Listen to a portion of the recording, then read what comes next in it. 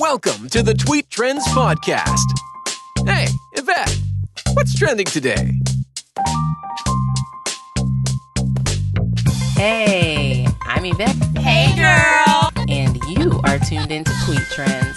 It's the quickest way to find out what's trending today.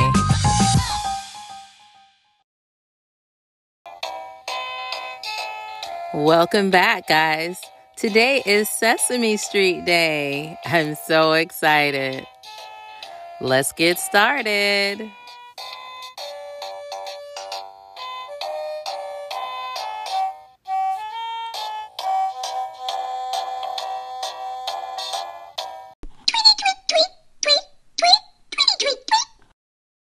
I don't know about you, but I cannot imagine a world without Sesame Street because it has been around literally for my entire life.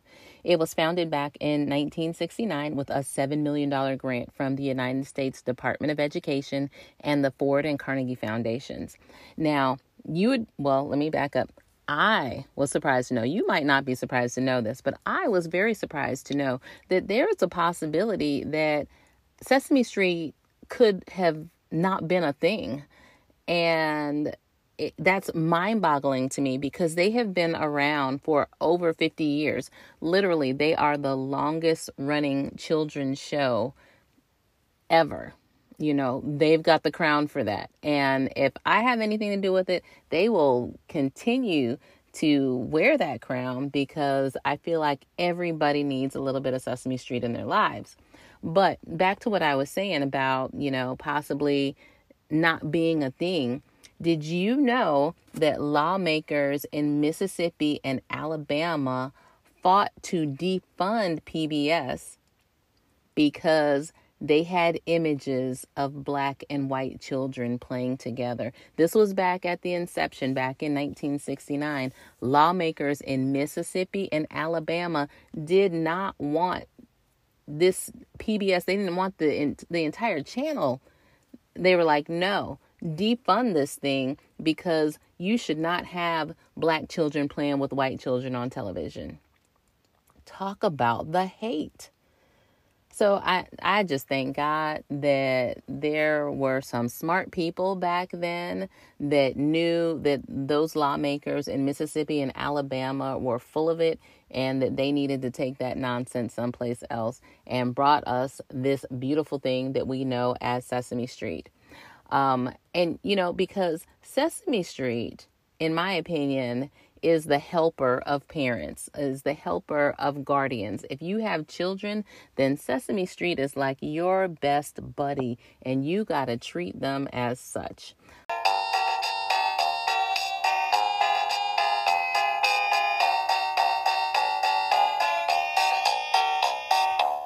Sesame Street will always maintain its relevance. And I say this because they have a way of using these puppets to tell stories about tough topics just as well as they can talk about the educational topics. So whereas they're teaching your kid about numbers and letters and sounds and feelings and emotions and how to treat people, they're also covering different topics like prison, mourning, racism, bullying, divorce, disasters, like natural disasters, those types of things. And so that's why I say their relevance is ongoing. And it doesn't even matter if it's an old episode or a new episode. Kids love this stuff. And so the fact that the makers and the writers there at Sesame Street, they can take a tough topic and break it down in such a way and present it to your children that they can digest it on a child's level and understand it and be able to speak intelligently on these topics, sometimes more intelligently than the adults can do it. It's amazing. But they've also brought a lot of other bits and pieces into the show over the years. It's changed over the years, and I'm not even going to lie. I was a hater for a hot little second there because it wasn't exactly the way that I remembered it from when I was a kid. And then on top of that, my daughter and I just watched it the other day. We're probably going to watch it again today. She is in second grade now, and it has changed from when she was a toddler. Some of the songs have changed, and I'm like, oh my gosh, I got to learn a new song now because they don't sing that one the same anymore. But it doesn't matter because it comes quick and we all love it. We have fun with it. So just to kind of go over some of the other characters that they've brought into play along the years, there was back in the 70s, there was Linda the librarian. And from what I understand, she was actually deaf and she taught sign language. So for a lot of children, Sesame Street was the first place they were introduced to sign language. Then there was a young girl, her name was Tara, and she was in a wheelchair. Lily, one of the Muppets, she was homeless. Then there's Julia. Julia's one of the newer ones. Julia is autistic. Rosita is Hispanic. Not that we didn't already have Maria on there from way back. There's Cammy. And now Cammy is from the South African version of Sesame Street. And she actually is HIV positive. And she talks about HIV and AIDS along with other different topics. There's Zari and what's his name? Xerox. Zari and Xerox. They are from Afghanistan Sesame Street. And their whole thing is talking about equal opportunities for all, not just boys, but boys and girls. Xerox is Zari's younger brother.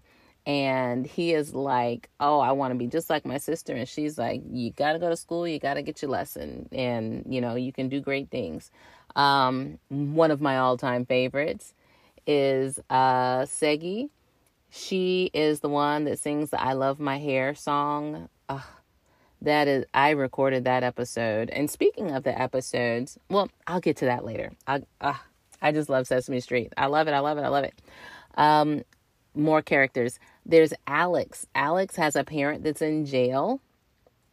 And so there are so many different things that Sesame Street has brought in along the way to help bring everybody to the table. And then on top of that, all of the puppet characters, they're different colors and different things like that. So it shows that we don't have to be the same. We don't have to look the same. And we can still be friends. We can still get along. We can still have fun together. So I mentioned the relevance of Sesame Street, and I don't know if any of you caught it, if you saw any of the tweets about it, but people were bringing Sesame Street into this most recent elections outcome. The fact that the current sitting president is saying, stop the count, stop the count. Well, people... I love people. They were putting these tweets out there with these crazy memes with the count from Sesame Street, basically saying you can't stop the count. And to me, that's hilarious. That's clever. I love it. People need to keep that kind of humor up because that's what we need, especially in these days and times. But so whereas the people online were poking fun at the president by way of the Sesame Street character, the Count, were you aware that Sesame Street itself has been poking fun at Donald Trump since back in the 80s? I don't think I noticed it. And I guess because as a kid, I didn't know who Donald Trump was, but I know who Ronald Grump was. He was one of the Grouch characters on Sesame Street, and it was very obvious. It was very clear looking back on it, where they had Grump Towers that they were trying to build and whatnot, that these were clear jabs at Donald Trump. And I just can't help but to giggle just thinking about it. But then, when you think about it, what was that? When you think about it, a while back, gosh, when was that? That was probably around 2017, where the president was considering a budget that would drastically take away funding from channels like PBS and NPR and whatnot. And people were up in arms about it because it was kind of like that Miss Jenkins thing. Like, don't nobody say nothing bad about Miss Jenkins. Well, don't nobody play with the funding to Sesame Street. Seriously. And it's interesting, the argument they had.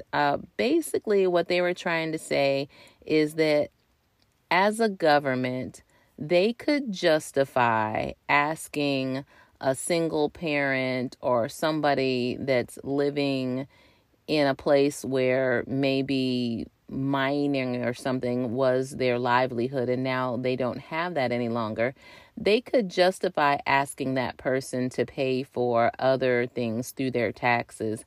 However, they could not justify any type of money going towards funding something along the lines of a PBS. And like I said before already, people sleep on Sesame Street. They think that, oh, it's just a show. Sesame Street is more than a show. It is a way of life. Parents, what would you do without Sesame Street? For real. Let's sit and think about it. There are times that you were able to catch a breather, sit down and pull yourself together because Big Bird and Mr. Snuffleupagus and everybody was going on an adventure and your kid was all dialed in. I know I was able to do my daughter's hair like a champ when we were watch Sesame Street. She wasn't noticing anything. It was just like, oh yeah, so let me get this hair done in this hour. Now, granted, and I'm going to assume that it was since that whole 2017 deal talking about the whole budget and whatnot, that Sesame Street has gone from an hour to a 30-minute program. And, so they've cut out a lot of stuff. And I'm really sad about that because to me, the hour was perfect. Getting an hour of Sesame Street in a day, an hour of education and character building type talk, that was something serious. Now, one thing I do want to say also is that, in case you didn't know, Sesame Workshop is a nonprofit 501c3. So you know where I'm going with this, right?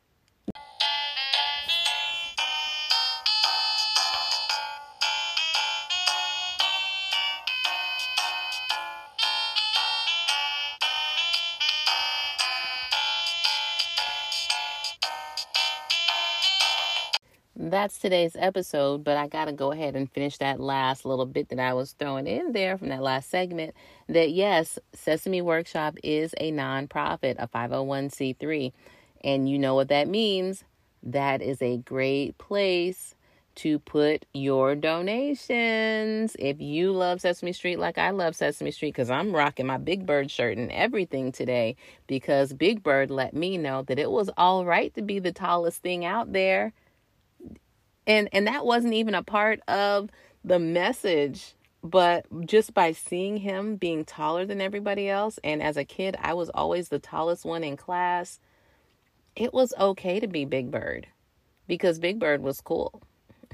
But anyway, so like I was saying, make some donations to Sesame Workshop because as far as their licensing agreements and their videotapes, those markets have both hit some really hard times simply because, we've got stuff like Netflix and streaming services that are cutting into the DVD situation. And there are so many other characters out there that, unless you're Elmo, Big Bird, Cookie Monster, then a lot of these other characters are not getting the love out there. Therefore, the licensing agreements are kind of taking a serious hit. Sesame Street needs us, guys. We got to be there for them. They've been there for us for over 50 years. We need to be there for them. Got it? All right. So you know what you got to do. Head on over to Twitter and look up at Sesame Street. That's at SESAMESTREET. Or you can go to the website, sesamestreet.org. While you're on your computer, don't forget to check me out at Hey Yvette. That's at HEYEVETTE. Or just look for the hashtag Tweet Trends. You can find me on Twitter. You can find me on Instagram. And you can even find me on YouTube, my new YouTube channel, Hey Yvette. All right. Have a great Tuesday, and I'll see you back here again on Thursday.